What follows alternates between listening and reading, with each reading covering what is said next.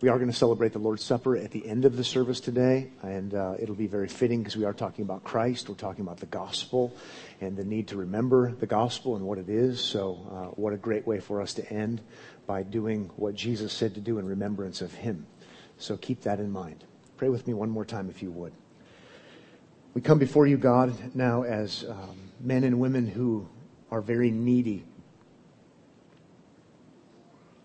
We need you, and we need your encouragement, and we need you to teach us through your word and through the power of the Spirit.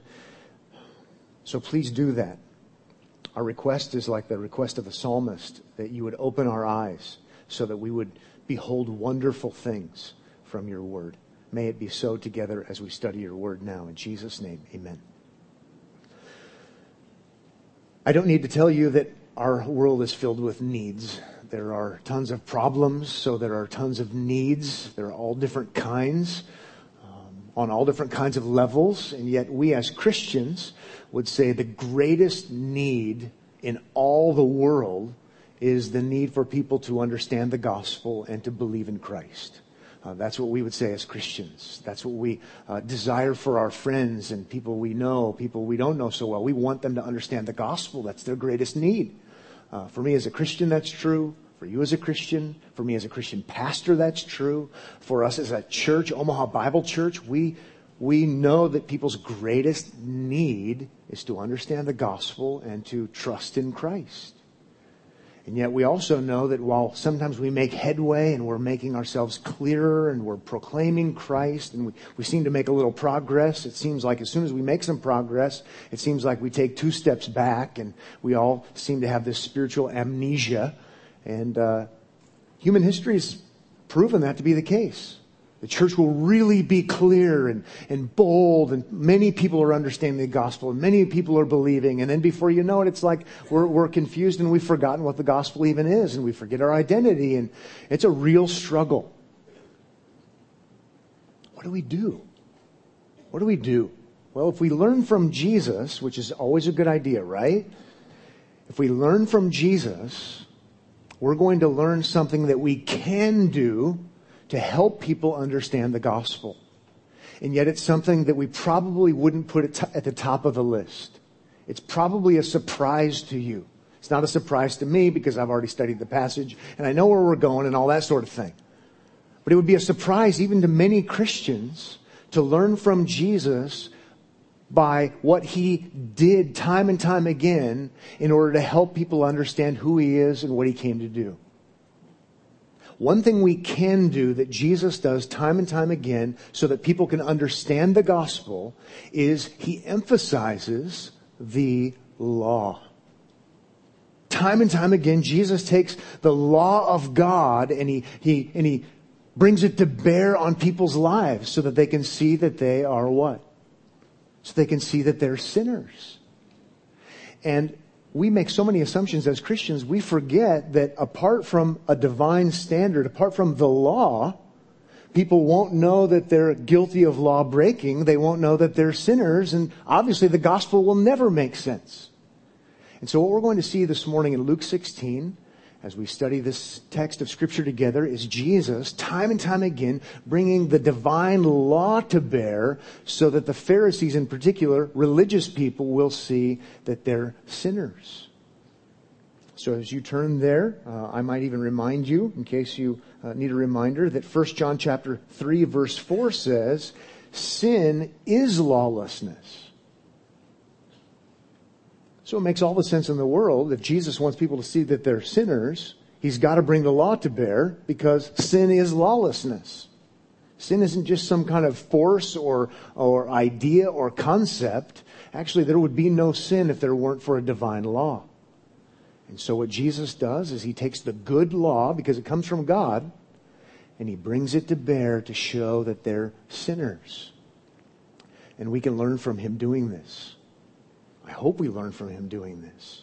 And so we're going to witness this encounter between Jesus and the Pharisees as we look at Luke 16 verses 14 to 18. And then next week we'll look at the rich man and Lazarus dealing with similar kinds of issues. If you'd like an outline this morning, the outline I'm going to follow would be 5 features of God's law that everyone needs to know.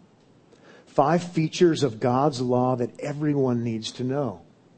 Specifically, everyone needs to know if they're going to understand the gospel.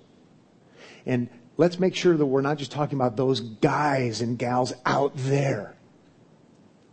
These are things we need to know. If we're burdened for people who aren't believers, and so we're going to try to help them understand the gospel, we need to help them to understand sin, which means we need to help them understand the law. How can we do that if we don't understand it ourselves? And many times Christians don't. So let's get better equipped today, so that we can do a better job even clearly articulating the gospel and people's need for the gospel. Ready to go? All right. The first feature of God's law that no one can afford to overlook. Number 1, the law offends the guilty. The law offends the guilty.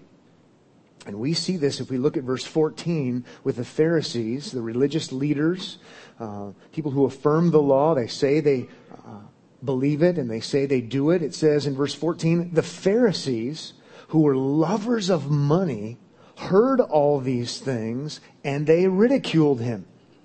They ridiculed Jesus. And I realize we're just jumping in here to a context, but we only have so much time. They hear all of these things. They don't like what they hear, and so they turn on Jesus and they ridicule him. And we'll get to the ridicule part in just a moment. But hear all these things. Well, just before this text, they hear Jesus applying the law to them, bringing it to bear on them. And they don't like it, so they respond with ridicule. In fact, you can just go ahead and look back at verse 13 where Jesus is applying the law. An expression of the law he's applying to them. Back in verse 13, no servant can serve 2 masters, for either he will hate the one and love the other, or he will be devoted to the one and despise the other. And then he says, you cannot serve God and money. That is an expression of the law. Most certainly it's an expression of the law. Because the law at its most basic, foundational, fundamental level says, love God and only God. In Deuteronomy chapter 6, I'm going to read from it. You can turn there if you'd like to, but just to do a little unpacking and reminding, the law at its most basic level says, love God with heart, soul, mind, and strength. All of your faculties, all of your being in a pure sense. And so when Jesus says to the Pharisees, you cannot serve God and money, in effect, he's pulling out the law. They know what he's getting at. You can't have 2 gods. That's idolatry. You can only have one God. And he knows full well that they have mixed devotion. They love money, as our text even says. It's a god to them. And so he's using the law of God to show them their guiltiness. So we need to know that the law offends the guilty. Now, I do want to reference Deuteronomy chapter 6, just in case you're not aware that this is so clear in the Old Testament. I referenced it last time, where it says in verse 4, hear, O Israel, the Lord our God, the Lord is one. And that's really important. If there's only one God, it's logical and it makes sense to say what it says in verse 5. You shall love the Lord your God with all of your heart and with all of your soul and with all of your might. And let me belabor that. One God means all of his creation is obligated to treat the one God like he's the one God. That's all. I mean, this is just simple logic. If monotheism is true, then your devotion is to the one God. And when you have your devotion split, whether it's between God and money or God and this or God and that, you're a practical polytheist. And the Bible's word for that is, given the fact that there's only one God, it's idolatry. It's terrible. It's anti-reality. You're giving devotion, you're expressing allegiance to something other than the very one who deserves your supreme allegiance and devotion. We know that this is the basic level of what the law is. We know it from this passage. We know it from the Old Testament. We know it from Jesus. Time and time again, where Jesus is asked to summarize the law, he just quotes Deuteronomy 6. Or even when he asks other people to summarize it, and they, in essence, quote Deuteronomy 6, he says, you're right. You're right. Maybe we'll just look at one of those. Maybe Luke chapter 10, just so you can see this and be clear on this. I think some of you are probably saying, yeah, I got this. But for every one of you who are like that, there's probably 20 people in the room who don't really have a grasp on this thing called the law of God. And so just be patient, okay? Luke chapter 10, verse 25. And behold, a lawyer, not in the sense we would normally think, but an expert when it comes to Old Testament law. A lawyer stood up to put him, Jesus, to the test, saying, Teacher, what shall I do to inherit eternal life? What a question. Verse 26, he said to him, What is written in the law? How do you read it? And he answered, You shall love the Lord your God with all of your heart and with all of your soul and with all of your strength and with all of your mind, and your neighbor as yourself. And he, Jesus, said to him, You have answered correctly. Do this, and you will live. You want to know what God requires? He requires that everyone treat him exactly like he's God. The law is reasonable. The law is good. The law makes sense. And if you do that, God will accept you. It's pretty straightforward. Very straightforward. Now we know that there's a problem, don't we? We're going to get to that part, but we know the problem is no one does this, and no one has done this, because we're lawbreakers. All have sinned and fall short of the glory of God. Even that text, I hope, makes more sense when you see all have sinned and fall short of the glory of God. What's the glory of God? Us treating God like he's God, as it is expressed in his good divine law. So with that in mind, I hope our text, Luke 16, verses 14 and following, makes more sense. Jesus takes an expression of the law. You can't serve God and money. Let me take the law and let me press it upon you so that you can see that you guys who talk about the law, who talk about God, who say you love God as he requires, are in fact not telling the truth. Right? And what does it do then? It is offensive to them. The law, when rightly seen and rightly applied, is offensive to the point where we saw that they, in verse 14, ridiculed him. That's what happens. It exposes law breaking. It exposes sin. It demonstrates that while we can say we are law keepers, which is what we're saying when we say we love God as he requires. We're saying, I keep the law. And Jesus is showing them that they don't. What's interesting is back in chapter 15, there early on, there were those who were considered lawbreakers. They're labeled sinners. Sin is lawlessness. They're considered to be the lawless. And Jesus goes to them. And what do? By God's grace, they repent and they believe in Jesus. See, because they're in touch with reality. They're in agreement with God, and they're in agreement with his son. You know what? I am a sinner. Just like the whole culture says I'm a sinner. I actually am a sinner. I'm a lawbreaker. I know I am. So they see Jesus for who he is, and it describes them as repenting. It describes them as trusting in him. See, that's the repentance response. And sometimes that happens. But sometimes it's the ridicule response. Because they're in denial. And the Pharisees are in denial. It doesn't say what they ridiculed him for exactly. Or how they ridiculed him. I mean, they ridiculed him. They didn't like what he was saying. It doesn't spell it out for us. Now, I wonder if they accuse him of legalism. Well, surely that's not the intent of the law. I don't know. Which is so ironic because earlier they're upset with him because he's spending time with bad people. Earlier they're accusing him of libertinism. What are you compromising by spending time with sinners? And now they're ridiculing him apparently for something else. Well, God isn't going to hold that kind of requirement. Whatever it is, they turn it around and they ridicule him. And let's all remember that that's oftentimes what happens. We want to proclaim God's standard.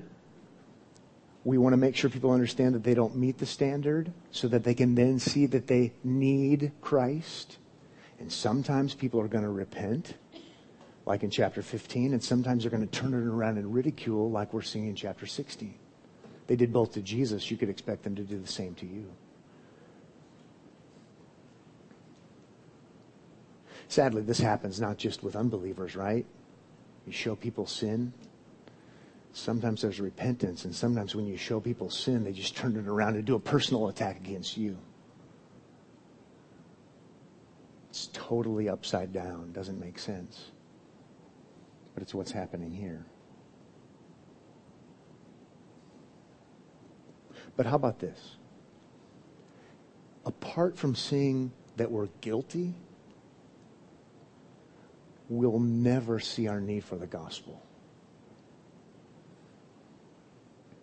And so the great need is for people to see their need for Christ and to trust in Christ and His perfect reconciling work. And in order for that to be making sense, we've got to help people by God's grace, using the divine standard, no doubt, to see that they're guilty.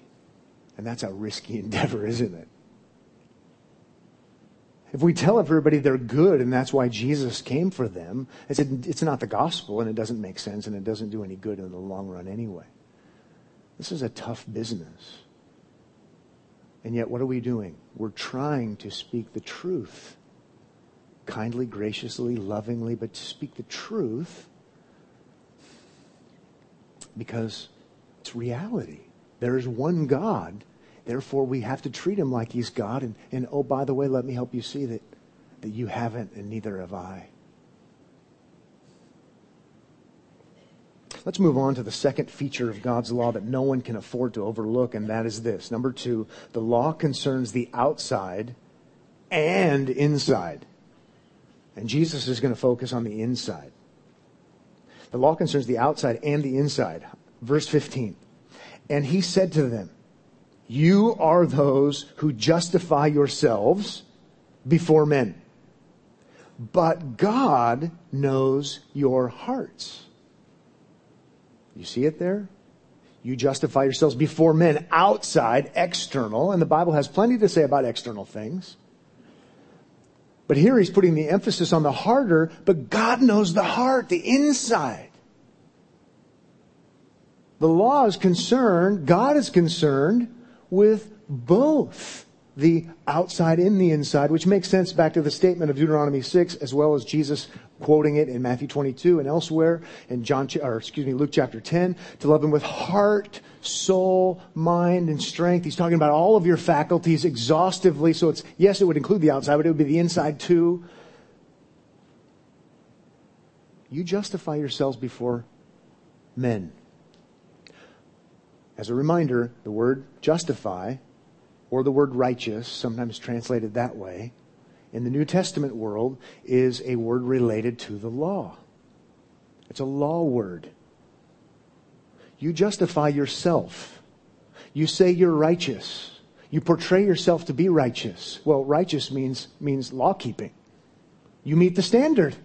So the way you present yourself before human beings, as you present yourself as one who is righteous, one who is just, one who meets God's obligation, you meet God's requirement, to the point where lots of people would have even thought they were. Remember, they're in a teaching position, which just makes us all the worse. You justify yourself. You, in effect, are saying, I'm a law keeper. I'm a good person. I love God as He requires. And you might be able to fool those people out there by your high and holy demeanor. Oh, so holy. But Jesus says, but God looks at the heart.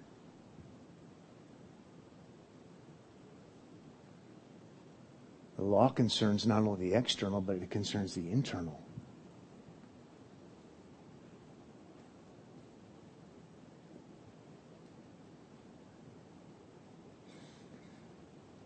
Isn't it interesting where Jesus says God knows your hearts? You don't have to be a Bible scholar in verse 15. All you have to do is read it and go, is that a good thing? I mean, you can just like basic level reader and read the Bible in context and go, is it a good thing that God knows our hearts or a bad thing? It's a bad thing that God knows our hearts. I mean, it's a good thing because God is good, you understand. But if I don't have a good heart that loves God the way it should, I'm not so excited that God knows my heart. It's horrible that God knows my heart.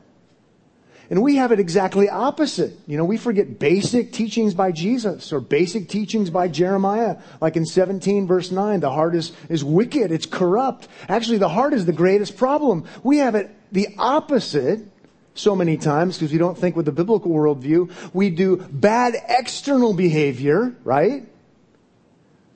And then we say, but it's all going to be covered up with the fact that God knows my heart. You know, how about this? The easier part is the external part. The Pharisees are proof positive of it. They can do the external right things and have everybody be duped into thinking they're actually good and they actually love God the way He requires. That's the easy part. The hard part is actually the heart part, which means it's doing it with the right motives, the right dedication, without division. The problem is God knows our hearts. We can all be, you know, replicas of Mother Teresa. Oh, she's so holy. She does all those right things. That's the easy part. And sometimes it can actually be the worst part. Because we're fooling ourselves by our external actions and we're fooling other people who will then affirm us for our external actions. And we don't realize that we're like the Pharisees who don't realize they're lawbreakers. Because God knows the heart. Ah, pretty heavy sermon, huh?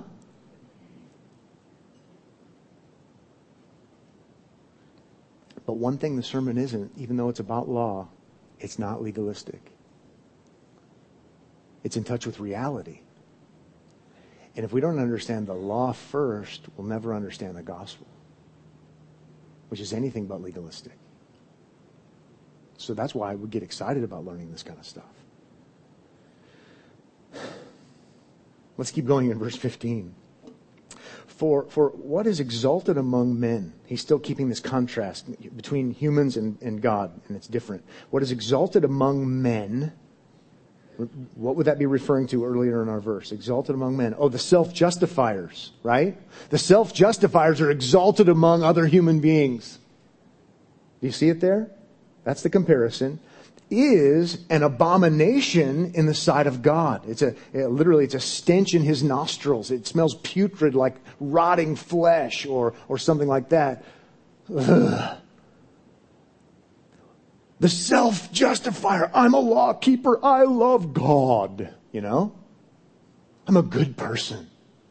Oh, let's exalt Him. Oh, let's just have Him give us more principles so that we can be like Him because He's so good and He's arrived. And God says, that makes me sick. It's an abomination.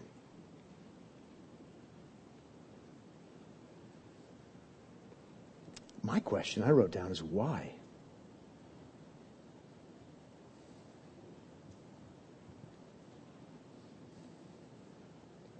And I think the answer is because it's not true. All this righteous talk has God on the bench, if you will. The Bible teaches that God is a father, and passages talk about that. That's not in this context, though. Right now, God is pictured as a judge because we're talking about justifying. And God is a true, honorable, with genuine integrity, just judge. And here Pat Abendroth is propped up because he's a self-justifier, and he, in fact, is not a lawkeeper, but he says he is a lawkeeper, and other people might even exalt him because they're fooled by his self-exaltation too.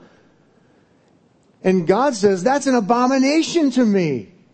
That's terrible. Why would he do that? Because he's a just judge. He's in touch with reality. It's not true, so it's offensive to him. It's utterly offensive to him. If we're lawbreakers, we're sinners, and we say that we're not sinners, what does the just judge do? He says, that is wrong. That is offensive. How dare you insult my intelligence? Or something like that. You get the idea. It's an abomination because it's a lie. It's an injustice. Just for sake of marginal reference, if you would like, and in just a minute we're going to come up for a gospel breather, I promise. Okay? We're going to take a gospel time out because we know how the whole thing fits together. But you can jot down in your margin if you'd like Romans chapter 3, verse 10. In answering the question, why is God so offended? Well, he's so offended because of what it says in Romans 3:10. None is righteous. No, not one. Which is another way of saying, no one is a lawkeeper. Which is another way of saying, no one is just in the ultimate sense. So when we self-justify, it's a denial of reality. And that's offensive. Romans 3 quotes the Old Testament. So this is an Old Testament reality, a New Testament reality. Devastating.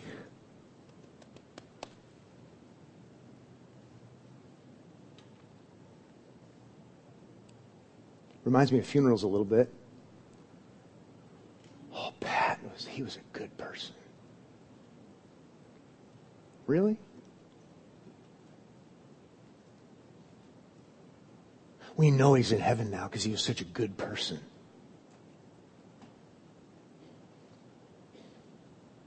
Self-justification or friend justification, I don't know. Sure, there's relative good. I'm so thankful he was kind to me. We could say some of that kind of stuff. We could say it's true, all good people go to heaven. All good dogs do. But the problem is that would mean no one goes to heaven. Well, and I've even heard funeral speeches, where they talked about some of the things that the person did that weren't right. And then something comes out like, and so it's good that God knew his heart. My friends, welcome to your mission field. Okay? You don't need to cross any oceans. You're surrounded by people who might even go to church sometimes. Maybe they go to this church with a pagan worldview. A rank pagan worldview. And if they have that and they hear you talking about the good news about Jesus, I guarantee you they'll misunderstand it. So somehow we've got to be able to communicate this patiently, kindly, graciously, yes. Somehow we have to have people understand that they're lawbreakers so that they can understand the good news. So this isn't a made-up issue. This isn't a pressing issue. Why aren't we talking about important things? Most people think they're good. This is a pressing issue. It's a huge issue. Now, let's have a little gospel moment, okay? That sounds too like, I don't know, Mr. Rogers-ish. But anyway, I'll put on my sweater and we'll... let's have some good news here. Turn with me, if you would, and it's related to Romans 4, okay? Romans 4 is going to help us make some connections here that are really quite astounding. As you're turning there, you might even, I was thinking about this week, you might be getting a little bit tired of this series in Luke, because it seems like it's the same stuff. wherever Jesus turns, it's either the Pharisees or the Sadducees or his own disciples, and it seems like it's a bit of a broken record. And to the degree that it's my fault for lack of creativity, I'm sorry. But to the degree that it just keeps coming up, should at least help us to see that this is a problem that doesn't go away. We do have spiritual amnesia. And it doesn't just exist when Jesus is alive. It exists throughout history, and it exists now in your world. Okay, Romans 4:5 is probably the verse I go to more than any other, just because it's so amazing. Romans 4:5, and to the one who does not work, but believes or trusts or relies upon, depends upon, that's the idea of belief, but believes in him who justifies the ungodly, his faith, and in this context it's faith in Christ, his faith is counted as righteousness. And some of you are going, yeah! And some of you are going, what? And I can make it super simple for you, and I think you'll join the rest of us in going, yeah!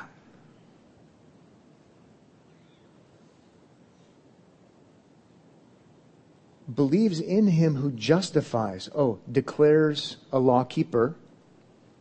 Declares righteous. What's the essence of the law? Declares that they love God with heart, soul, mind, and strength, and love their neighbor as themselves. Let's just put that there to cover all the bases. You trust in a God who declares that you love God perfectly as he requires. But he declares this of the ungodly. Now, really? How could this possibly be? Well, let's keep going. His faith in this promised one, context would be Christ, is counted as righteousness or as law-keeping. What is going on there? What's going on there is, if you trust in Christ, you believe in him, you have faith in Christ, you, the ungodly lawbreaker, Romans chapter 3, he's already covered those bases. You, the lawbreaker, are now declared a lawkeeper, even though you're not, because you're trusting in the one who is none other than the one who is a lawkeeper. It's awesome. It's awesome. It's extraordinarily awesome. It's mind-boggling, mind-blowing, mind-staggeringly awesome. It doesn't get any better. Okay? I've never loved God the way the law requires, if I'm going to agree with God on this, ever, in the way that the law requires. Christ only and always ever did, because he came as a substitute for everyone who would ever believe. And so if I trust in him, God sees me as if I've loved him with my heart, soul, mind, and strength, and love my neighbor as myself. Hallelujah. Yes! And this has everything to do with the law. That's why we have justify, righteous, forensic terminology, credited. It is awesome. Awesome. But to really get this stuff, you have to understand something about the law. God is a judge. God is righteous. God is just. So isn't it interesting? Self-justifiers are an abomination to God. Because they're not just. They're not righteous. They're not law keepers. And yet, God declares unrighteous people righteous, and that's not an abomination to him. Double standard? No. Loving God who has a son who he sent to pay the price for us. Obligation is actually met.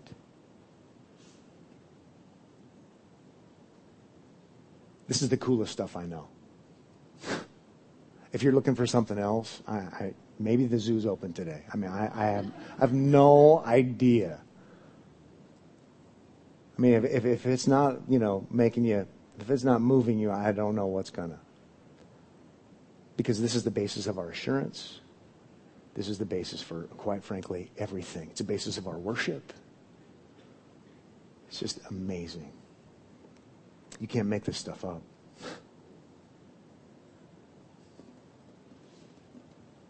Okay, let's go. Let's cover the next one. Third feature of God's law that no one can afford to overlook. Number 3, the law prepares the way for the gospel. The law prepares the way for the gospel. Now that's true in a theological sense, and we've been talking about it that way. You tell people about the law, you tell them about their law breaking, and that gets them ready for the gospel. It's true in that sense. Jesus doesn't emphasize that here. He emphasizes it more in a historic sense. The law that came in the old covenant world prepares the way for the gospel. Okay? He's dealing with Pharisees who want to stay in that old world, thinking they're law-keeping, even though they're not, and they want to stay there, and they're ignoring the fact that God is a God who made promises in that Old Testament to do something coming in the future that would bring fulfillment. Okay? So the law in that Old Testament world prepares the way for the gospel, and the Pharisees don't see it. They're in denial of reality, the reality of progressive, redemptive history, revelation, and Jesus takes them to task about that. So let's go ahead and see Jesus schooling the supposed Bible experts about redemptive history. Verse 16, the law and the prophets were until John. Notice there's progression, there's unfolding of a plan. This is how God has been working. Since then, the good news, there's our word gospel often translated. Since then, the gospel, the good news of the kingdom of God, which has to do with the king, which is Messiah, which is Jesus, the Christ, is preached. Jesus has been emphasizing that time and time again throughout Luke's gospel account. And it says, everyone forces his way into it. Complicated verse to translate. That's why in your marginal note, it might also say, or another way you could translate it, everyone is forcefully urged into it. And I'm going to go with that way of translating it. Seems to be in fitting with the context better. Look!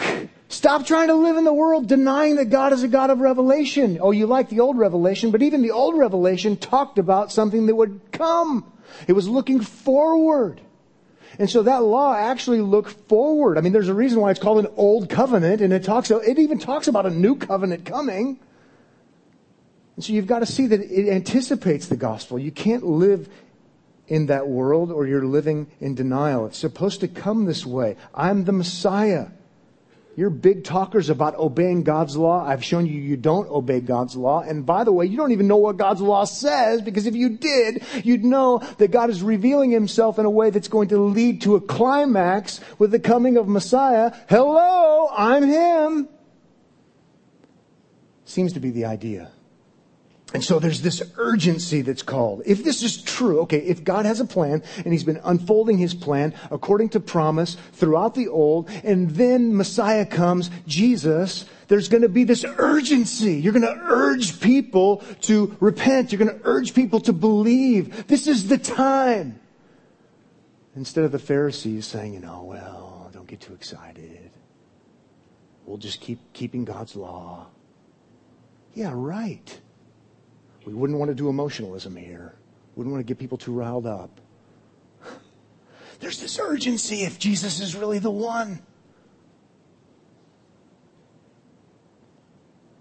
We won't take the time to go there, but John chapter 5, verses 45 to 47 would talk about that Old Testament, even Moses talking about Jesus coming. And now let's do 4 and 5, and then we'll wrap things up. A fourth feature of God's law that no one can afford to overlook is the law cannot be made void. The law cannot be made void. They might want to accuse Jesus of being anti-law.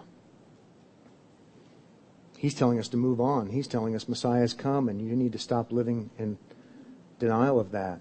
Maybe they're accusing him of being anti-law. So verse 17 says, but it is easier for heaven and earth to pass away than for one dot, one little marking on a Hebrew letter, one dot of the law to become void.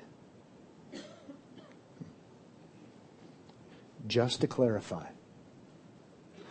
the law of God will not pass away.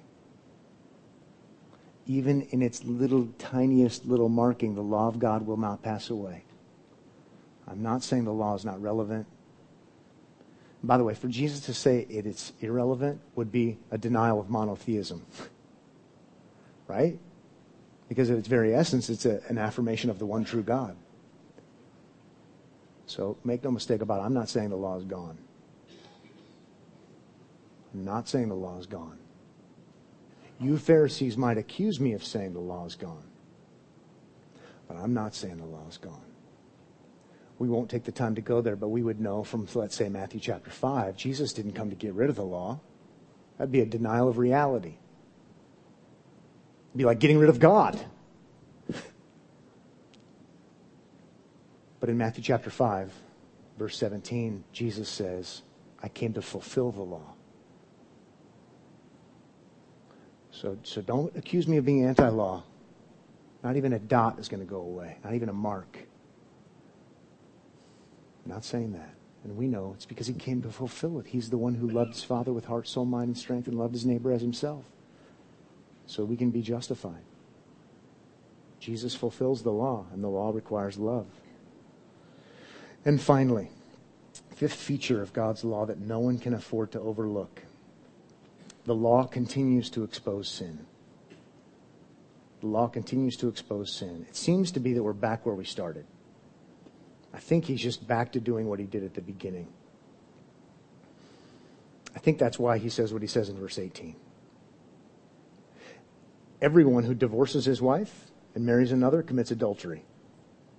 And he who marries a woman divorced from her husband commits adultery.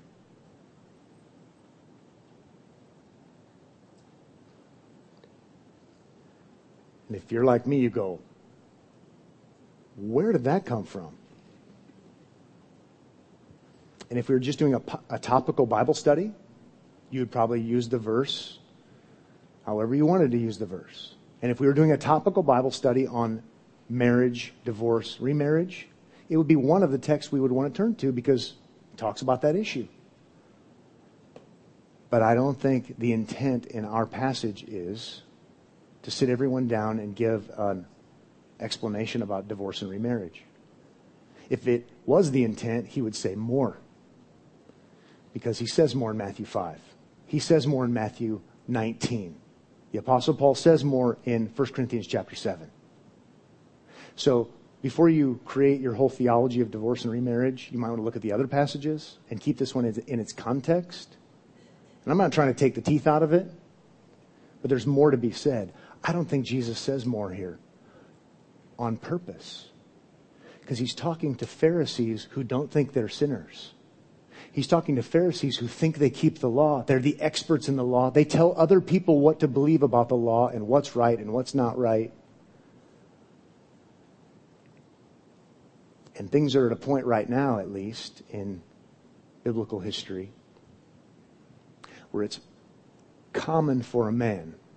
I wouldn't say it's universal, but it's common for a man to be able to divorce his wife if he doesn't like the meal she cooks. And I kid you not.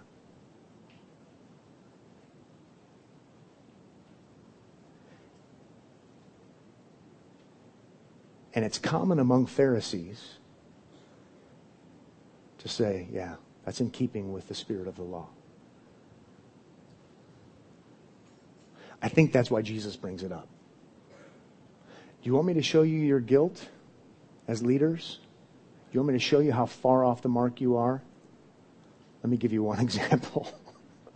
That's a glaring example. I think that's why it comes out of nowhere. And that's why he doesn't say more. Again, there's more to be said about that topic, which I've done before on other occasions and other texts. I'm not going to do it now because I think the intent here is to show them they've been compromising. And he's taking, again, God's standard of the law and saying, look, you're guilty. And I think he's doing it not to be mean, but to be gracious, to the other people who are being misled, and even to the Pharisees, in the sense that you will never understand who I am until you understand just what sinners you are. I think that's the intent here. More exposing of sin. Because apart from knowing they're offenders, they'll never turn to the one who is the fulfiller, I think is what's going on. Before we're done, question number 1. What does the law of God require? Just give it to me in one word. It requires love. And that sounds really easy until we open our Bibles. And you hear people say, well, we're not really into all the details of theology and all that other kind of stuff and legalism. We just seek to love God. Or we just love God. I'm like, oh, so you're a legalist. Oh, so you're an abomination to God. I was riding my bike by a church in Florida one time, I mentioned it before, and it just said, something like, we love God on the outside. I'm like, oh, law church. Now, I'm being a little facetious, but I want you to think like that. I wanted to say, we preach Christ. The law says, in its most basic form, love God. And the Bible says, all have sinned and fall short of the glory of God. And so when our gospel is actually law, it's no wonder we're confused. The law is good. Love God. Absolutely. And let me help you see that you don't. So that you can see the beauty of Jesus who did.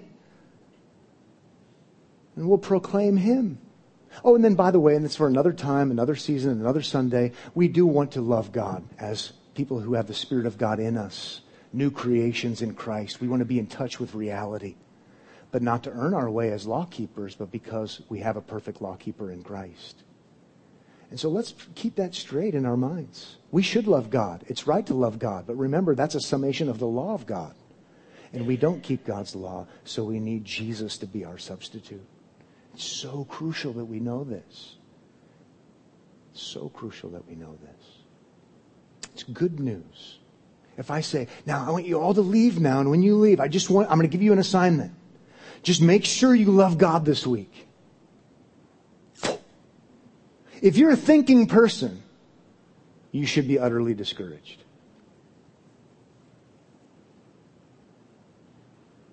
Instead, what I want to do is have us celebrate the Lord's Supper until Jesus comes again, because we have spiritual amnesia.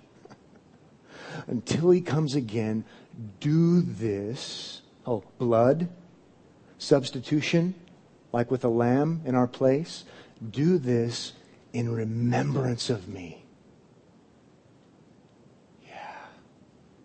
That's a Christian message. That's a message of hope. It's in the work of Jesus. Isn't it good?